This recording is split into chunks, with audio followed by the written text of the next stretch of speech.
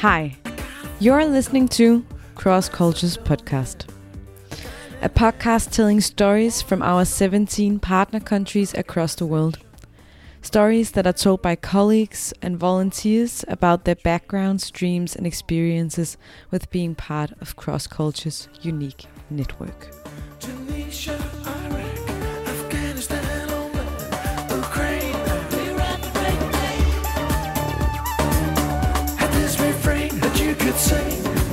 If you choose it, you can use it. Just sing it out, sing it out. My name is Sophie, and I'm sitting at the House of Sports just outside of Copenhagen with founder and former football player Anders. I dragged him out here to talk about reconciliation, football and cross cultures. First, Anders, I called you director and former football player and founder. How would you describe yourself? Wow. As a dedicated person. Yes. And as a dedicated person, how is your daily routine? What did you do this morning? Oh, I woke up and together with my wife, we went out jogging. In Denmark, we were running 7.5 kilometers. And then I went home, had my breakfast, and then I went to the office. And the office is in the House of Sports in Brøndby. Does this has any meaning, or how do you feel about this office? Is it a nice place to work? No, yes, it has a lot of meaning to me. If I go back, because I also have a history, and I had a vision of the open front football schools and of cross cultures. And that was actually that I served UN as head of UNHCR, the High Commissioner for Refugees during the war in Bosnia, but also in Iraq, northern Iraq. And I was part of these humanitarian actions. But as a former football player and as former coach and as boy, I was raised in a football club with all my friends and all these things. I thought that when we are working in post-conflicting areas, sport have so many very, very good tools they can put in action in these situations. Such as? But therefore I wanted to see if I could try to make an initiative that was trying to bridge the gap in between the humanitarian organizations on one hand and the sports organizations on the other hand. Meaning that sport is two things. One thing is about organizing, playing matches and all these things, and that's not what is up to me. But then you have all the pedagogic, all the meaning, all the issues about voluntarism. What we do in sport is that we bring people together and we form a future together. We do an activity we like together. And these basics, I think, is one of the strongest tools I know in post-conflict situations. And as a former football player, I can imagine that your experience playing football and working in the UN is what brought you this vision or this sense of understanding of how football works in two different levels, as you just said. Absolutely, yeah. And then what would you say, is that the greatest tool that you bring into work, or what's the best quality that you bring into work here at the House of Sports? No, but if you look at myself, if I'm so honest, humble to start with myself. When I was a boy, I was doing a lot of different sports, but where I was most affiliated was in our local community football club. After school hours, we all met in our cantina, in our restaurant. We were playing cards together. We were just sitting, having fun together. And it was a little community football club, but we had both boys and girls. and we were playing together in the club. Then we were going out training. And after training, we were going back to the clubhouse, and we were sitting having fun again and laughing and had a soft drink or biscuits. And then that's the way it has been. I have grown up, I have been raised in football, and one thing was a game that was funny and all these things, but the other thing was actually the life in the club. And if I look at my friends today or people I know today, I would say, where do I learn? Where do I know them from? Yeah, these are people I have played together with or played against, with whom I have something in common. And that was not just people of my own, but it was also people who I would not usually be together with. But this environment, this of being young, to have these young people to be there with the first girlfriends, we went on travels. You won together, you lost together. Yeah, of course.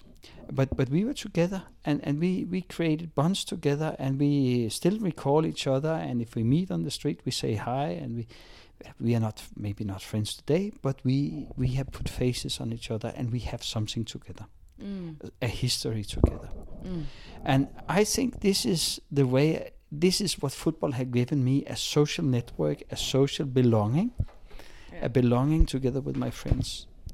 Together with the game, which is fascinating. It's a game, and all the good things I can tell about this sports and sports philosophy of what good is, or what quality of sports. But from the social perspective is I have been raised that. And if you come into a war situation or a post-war situation, where I learned the main issue is I came, first I was in Iraq, but then I came to Bosnia, and I came to Bosnia before the war started. What year? 92, spring 92. And I was in Sarajevo the day the war broke out. And I was sitting in there, and I lived inside Bosnia when the whole situation escalated from nothing to, at that time, the biggest emergency we have seen. And I saw what is, and I also felt on my own body, what is war doing to people? How does it affect our lives? How does it? Yeah. What? You know, in the beginning was I learned, for instance, that the war in Bosnia we had was not a war, conventional war, which I met in the northern Iraq, where you have two armies standing along a front line fighting against each other. But the war we had in the Balkans was this ethnic war, or the war we learned to know as ethnic cleansing. And it was not a war that was fought on the front line, but it was a war that was fought behind the front lines, with means about harassments and all these things. And that means in the beginning of the war, when we came in, first thing was that if a Croat soldier took a Muslim soldier or Serb soldier, he cut off one finger because he could not salute him correctly without his thumb. Opposite, the Serb cut his long finger because then he could not salute in the Croatian way. Yeah. Then it became common that you cut one ear, then the other side cut two ears, then you cut the tongue, at last you rape a woman, and all these things. And what you did, these things, this hate and fear and how violence came into people. You became afraid. You pulled down your curtains. You were afraid that there were curfew. You could not go out. You pulled down the curtains. And for instance, if the neighbor, the daughter of the neighbor, were raped or something like that, what would you do as a man? You would, of course, tell your wife and daughter to go out, to leave the area, so they were safe. And in this way, the ethnic cleansing have been that if you did not have the right ethnic nationality or belonging, you would be harassed, you would be maybe taken hostage or put to jail, you will be forced to give away your house, to take two small bags, and all these things, how this war came into the. And of course, this creates a lot of hate, a lot of fear. I used to call it nationally war psychosis. And in this context, what I learned was that there is one thing for me in the Balkans that were more important in our emergency, that we were bringing food and medicine and water and shelter to the refugees. And that was actually that people could communicate. Yeah. That they could go on the roads, that they could move on the road, they could get down the road and see how was things down the road. That there was some movement in the situation, that they were not surrounded and besieged and was sitting inside their enclaves. Yeah. Listen to the stories. I mean, we got a story out, terrible story within these refugees, that some soldiers were feeding pigs with remnants from human beings, etc., etc. And these things was what was blowing up all the time. So for me, if you want to make peace, of course, when the peace was made, that was to say, when we organized our emergency. And this was when you were in the UN. Yeah. And when we organized our emergency, we got UN troops on our mandate. Yeah. So I was a kind of civilian general for them. Then the idea was that they should cross as many front lines as they possible could. Because every time we crossed a front line, we could go out and negotiate a little ceasefire. The drivers of our convoys could come to the front line. They could bring some cigarettes, some vodka. Maybe they could have some letters from families from the other side, and they could bring histories what happened down there. So it was how to seize the tensions in that area. And of course, when the war stops, all these feelings, all these things we have all witnessed on our own body, maybe the politicians have made a ceasefire, but this war, the memories still belong in our heads, in our hearts, in our minds. I know exactly where I was shot at, where I was taken hostage, I mean, first time I came back to the town of Vitas, I was so afraid to get there. So I didn't dare to go back to Vitas. I borrowed a car, and I took a cap and sunglasses on, and I was driving. First day, I just have to go slowly through the town to see what the town looks like. Yeah. And it's all these feelings. How can you bring people together? And that is where sports come in. Especially where sports for all is coming in. Because if you want to make peace, if you want people to reconcile, we saw one approach which I disagreed so much to. I thought it was counterproductive, and it was not productive at all. Yeah. And that was because we had the Truth Commission in South Africa after the apartheid. Yeah. And what was I think that was fantastic in the beginning. It was very, very well done, and all these things, and it was very good in South Africa. Yeah. That the black offer met the white offender in the Truth Commission, and there the offender had to listen to the offer and say, "You did this to me. You betrayed me this way. You." So and so and so, and the offender had to tell how she or he experienced it, the suppression, and at the end of the day, the offender had to say, "Okay, I hear I did wrong. I apologize." And that was a part of reconciliation where we said, "Okay, we are looking back to reconcile our past." Yeah, and giving the and offer say, a chance to describe what he as an individual went through. Yeah, and to for the offer to tell the offender, what did you do to me? Now you're anger, and you have to apologize. And if I say, okay, I take your apologize, I forgive, okay, then they said you were reconciled. But the problem in this process was that it's not enough just to look back. In the Balkans. No, also in South Africa. Okay. In this whole reconciliation approach, because reconciliation is also how can we create a new life together. Yes. So you don't just look back, because if you're looking back and you talk about it, you take the old conflicts and you project them and you bring them in. But you also have to look into the future and say, how can we create a future together? I think personally that is where the sports and the children comes in. Because what you can do is, I got my own children. Yeah. And for me, there's one thing on earth that is the most important thing for me. And that's my family, my children, and my wife, Tina. Whatever they do, if they succeed or not, I only wish my family to be happy. So therefore I thought, okay, on one hand, we have to take children, and then we have to say, how can we give something good to our children? Yeah.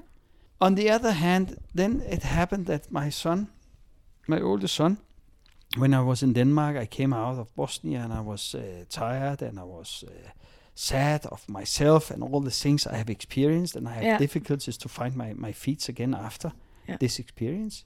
And one day I came home from work. At that time I was consultant in a private consultancy. And Mads, he said to me, Dad, come here and see what I can have learned today. And we went into his room. We had a big mattress in front of the wall. He threw up the ball and he made the most beautiful bicycle kick I've ever seen. And I shouted and cheered him. He was 9 years old. And I said, Mads, how come, where did you learn that? Oh, he said, I learned it at football school today.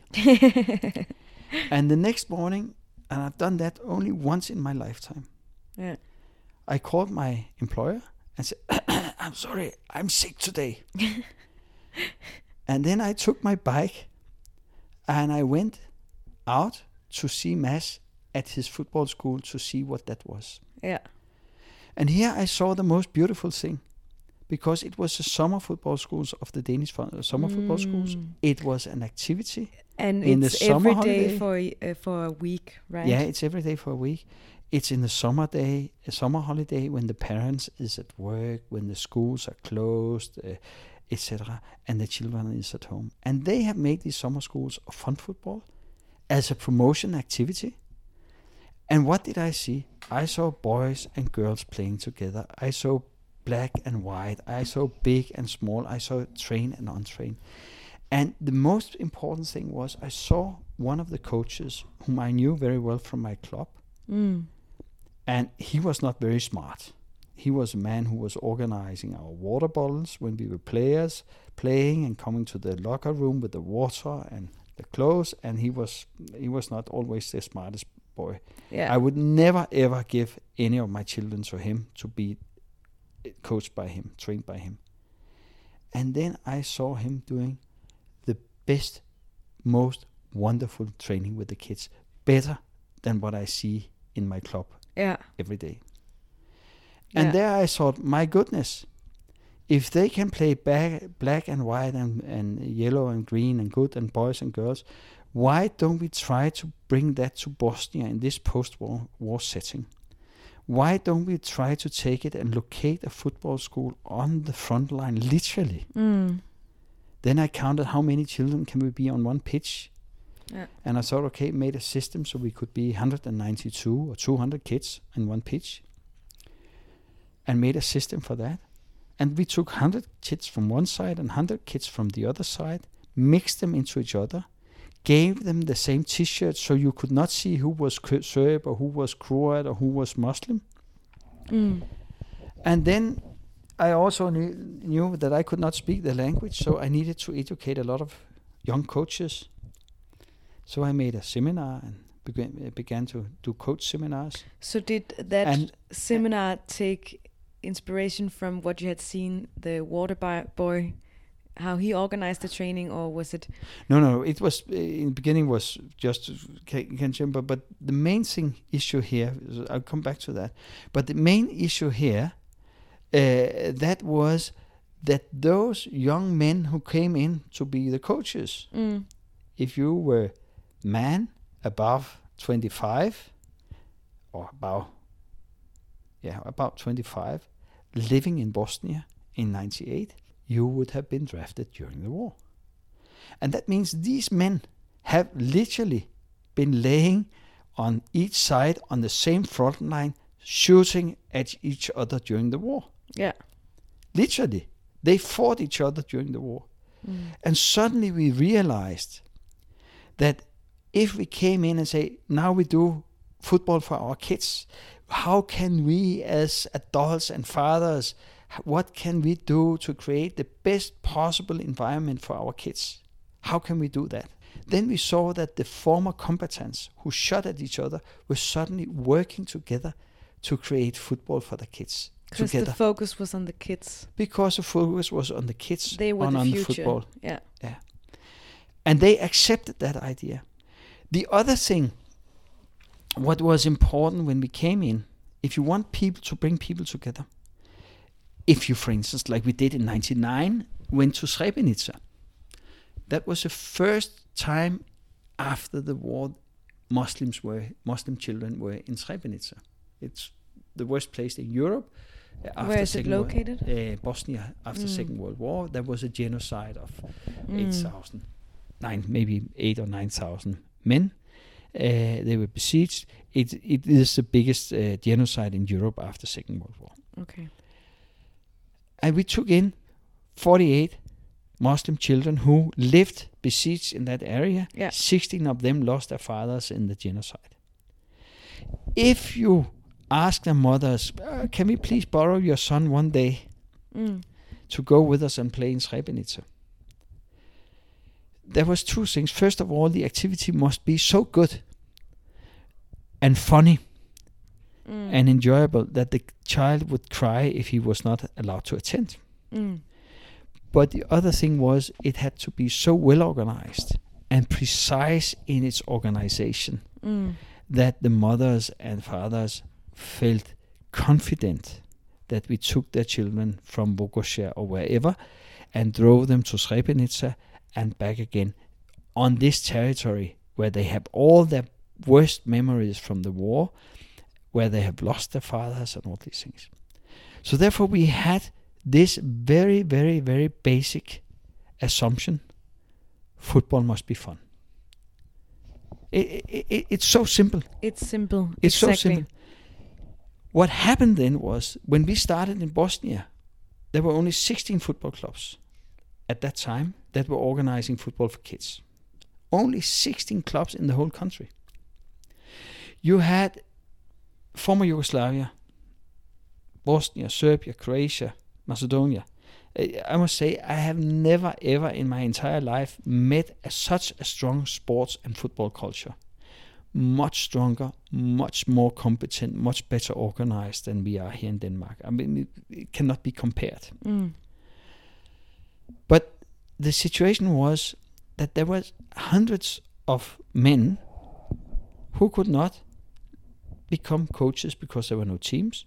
Yeah. Or because the former assistant national team coach of Yugoslavia, Ratko Mladic, he was ethnic Serb, married to a Muslim, living on the Muslim side in Sarajevo during the war.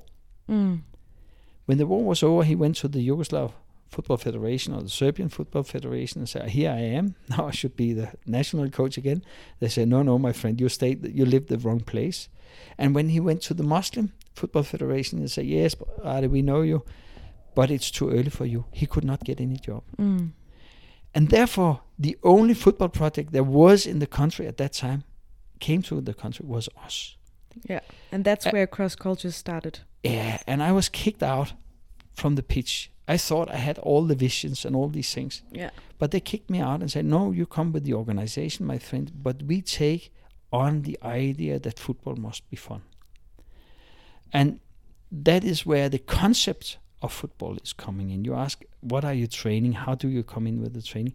No, the task was, if we want to bring people together, if we want to use this to create the best possible environment for our kids, what is the best possible environment? And I did not have the answer. I had the question. What are the core values we would like to give? I did not have the answer. I brought the question. And I don't have 4. If they say love, it's love. If they say commitment, it's commitment or dedication or whatever it is. And that means we build it up that maybe I brought the idea, the basic, very basic idea. At least I was the one who brought the money because I fundraised the money and I put it into system together with my good friend Esko in Bosnia. And best friend of all and strongest colleague in this, and he was not the opposite, and our vision was exactly the same how this could work. But where I'm a man on ideas and I want to go to this way and this way, then Esko was this man who nailed it down and said, okay, so we organize this, we do like it, boom, boom, boom. Yeah, he put it into reality. And that is the whole basic thing. That maybe the football school, there was football schools in Denmark, they were inspired from Holland. Yeah. But these open fun football schools, they are built in post-war situations in the Balkans with the purpose to bring people together. And it's built by the participants, by the coaches themselves. I have never put up and say you have to do this and this and that, but I have asked question, what is the best possible environment? What are the core values? What does it mean for us to we have child in the center? Who have in the interest that we are organizing football, not parents, the schools, the municipalities? What are their interests? How can they contribute, etc., etc.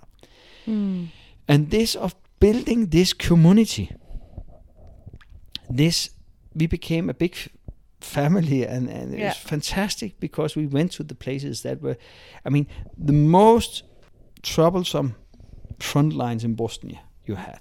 The toughest front lines also after post-war. Who knocked in the door there? Yeah. It was us. You can go to those places with this concept because it's for children, it's fun, it's our future, and it's football. And I think this is the whole basic idea. And what is so funny for me and inspiring for me is to see now we do it in South Sudan. They have just come out of conflict a year ago. Yeah. Still you have a lot of local rioteers, etc., etc. But you are just come out of conflict. And you know what? It's the same. If I do these seminars and ask what is a good children's environment, they would answer almost the same. They are spot on in these conflict terms, in this reconciliation terms. They know exactly what they want and how they want to use it, and they use it for the same purpose. But what is more interesting is to say, when you have mobilized all these people and they do football schools, then they form their life together. They say, okay, but if we do this, then we would also like to do that. Yeah, you give them the tools to imagine that. Yeah, or you could say, for instance, if you go to Morocco, if you go to Tunisia, or you can go to Jordan, there you have a situation after the Arab Spring, where you had the revolution, where the young people, they said, we are disenfranchised. Nobody listened to us. We have no access to education. We have no access to jobs after education. We have no economy. So they are put on hold. They are waiting. And they see that politics is something which happens in the capital about old men full of corruption. So you can say, if we start doing these football schools together, and you try to ask them to say what is important for you when you do these things, then they build up something together, and suddenly they become friends or community, and they learn, oh, it was funny, it was good to do this together. And then we ask them, okay, but are there other things? What can we do if we involve municipalities and parents and local sponsors or federations? What can we use this network for otherwise? And then you can start to make a youth platform where young people meet each other and share notions and perspectives and take initiatives together, which can bring them maybe in job, or at least give them an anchor in the local society, in the local community. That's one thing. You can go to East Europe, Ukraine, Moldova, former communistic countries. They come into a process where they have to go from communistic to capitalistic societies with reforms, among others police reforms. And these police reforms, you can say, we have to, where, for instance, if you go to Ukraine, police is usually seen as a force, but in Denmark we see police as a service. And if we speak about community policing, then that is the soft policing, where police is a service, and it's a community police officer. Among their task is the protection of minorities. Yeah. They want local partnerships, etc., etc. Inclusion. And if you want that, you can say, okay, but that's for me, or crime prevention and all these things. For that, to me, it's too important to leave with the police alone. Yeah. No, that has to happen with those who knows the children and the families for in the daily life. Yeah. Who is at schools know the families and the resources of the family. The football coach know them from the football pitch. The police may know them from the streets. There are other civil society organizations, etc., etc. And then you can say, okay, but if we use football schools to mobilize networks, so instead of having 12 football coaches being coaches at Open Fun football schools, 4 of them could be police officers, 4 could be school teachers, and 4 could be parents or trainers and coaches. And then they could start learning each other and build a network and set up a meeting system where they meet regular basis and share notions and perspectives and discuss what can we do to create a better life or to safeguard our children in sports or other places. Yeah.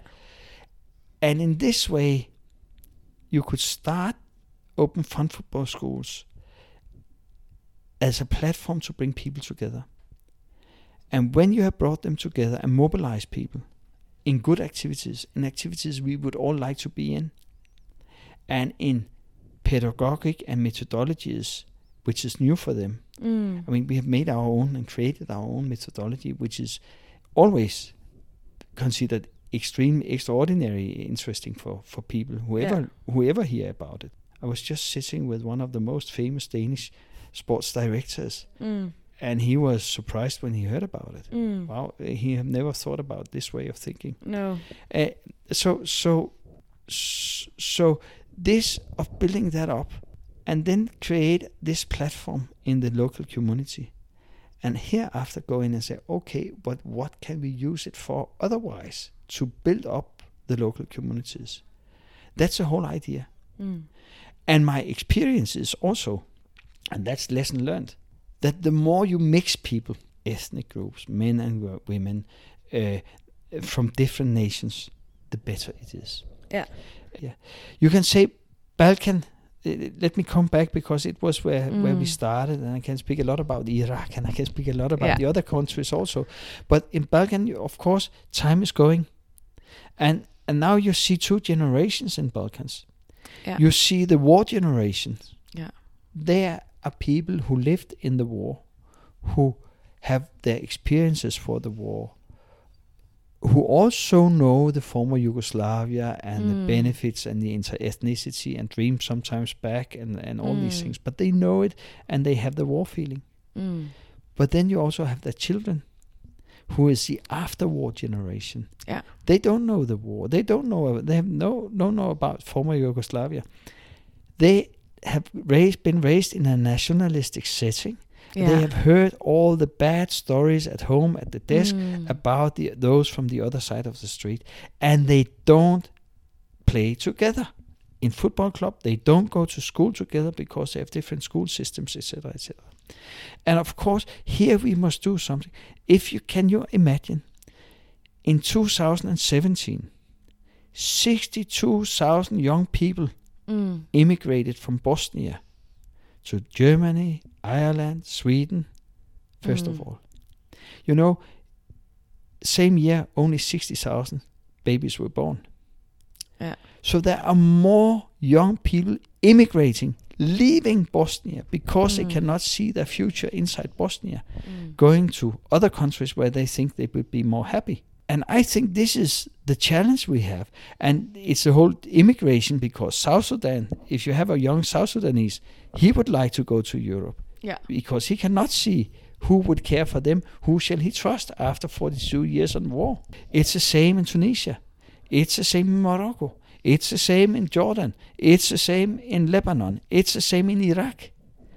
Because they think it's better here. But also because the young persons does not feel that they are heard, that they have a platform somewhere to say, somewhere to speak of from.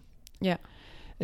So somewhere where they can build their future from. Yeah, exactly. And there we have a researcher called Antonosov, and he say that resilience is a sense of cohesion. So the stronger the cohesion is, you're more resilient you are. And what is interesting about him is, and he said there are three things. That is that the activities must be manageable, comprehensible, and meaningful. Okay, and thank you very much, because meaningful, yes. Why are you volunteering? Because it gives meaning. Yeah, it's comprehensible. I can overview and I can manage it. So you have all these issues in the way you can organize team sports or club sports and so on and so forth. And I think this is at least what drives me still, and what I think is so fascinating. Yeah. But how much you can do, how much you can organize with a little ball. Yeah. That goes in the right direction. And with a simple idea. That football has to be fun. Yeah. And football has to be for all. So and also, I'm not the one who have invented football. So I'm not the one who are going to tell you how to play football. But if I can ask you the questions, that gives you some good discussions together, so you can share. And the idea, listen, we a Danish gymnasium came to Bosnia 2 years ago, and visited the Bosnian gymnasium. We connected them, and made a day with our workshops, Danish students and young people who played at the fun football schools 10 years ago. And we said, okay, we should not have money for it, but what they should do was they should do an interview with the Bosnian peers on how they remembered being on the football schools 10 years ago. And you should see the quotes. One quote was, we learned and realized that the Serbs were not the monsters we were taught them to be. Their culture was almost like ours. Yeah. So if I have not been at the football school, I would not have met any Serbs. These type of change histories is fantastic. So what does the future hold? What do you dream about doing for the next couple of years? My dream is that our network is vital. Yeah. I used to say, people always say often say it's me who is the driving force or the person, but I'm not the one who is doing the football schools. We have had more than 86,000 volunteers. We have trained over 43,000 coaches on 60 hours or 80 hours seminars. My hope is that people take this on and transform it and change it into their program and go in any direction they want with this, as long as they stay with the basic principles, that it's open for all. Yeah. It's to bring people together. And then my vision is to have fun. Yeah. I enjoy so much to come out and be with friends across the world and see how they are living and to play with them. I feel privileged when I go out and see what crazy ideas they implement in the youth houses and I'm invited into. I'm invited into their communities and into their homes and And for me, you said before, what is cross cultures? Yeah, for me, the first thing cross cultures is not. That is arrogance. Yeah. We are not arrogant. We do open fun football schools of one reason, and that reason is because we would like to do something with you, Yeah. not for you. Yeah, exactly. But we want to be there together with you. Mm. And that's maybe I don't know if that was a hint you said before, but that at least my leadership approach. I'm here not to tell you what to do, but because I want to do something with you. Yeah. And therefore I cannot demand everything, but I can bring in the idea and say, how can we do this idea together? I'm sitting here in Brøndby now. Yeah. I'm not sitting in Ramta or Yeah. Irbit or Karak. No. That is Ahmed or Qasem or Falah or whoever it is. It's their program. It's not my program. So I cannot demand how they should play out there. But I could give them an idea. I can bring them resources in terms of football and education. And then I can hope that they are enthusiastic and they can carry on. Yeah. Yeah. And for me, that's enough. That's a lot, but that's enough. That is a lot, yes. So this of supporting them to use sports to build their societies and build their communities, I think it's a funny idea, and you can move a lot with very small means. Yeah. I think we'll end on that note. Yeah. But thank you very much for telling your stories. Yeah. It was very nice to hear, and I hope we will hear some again soon. But for now, thank you. Thank yourself. Okay.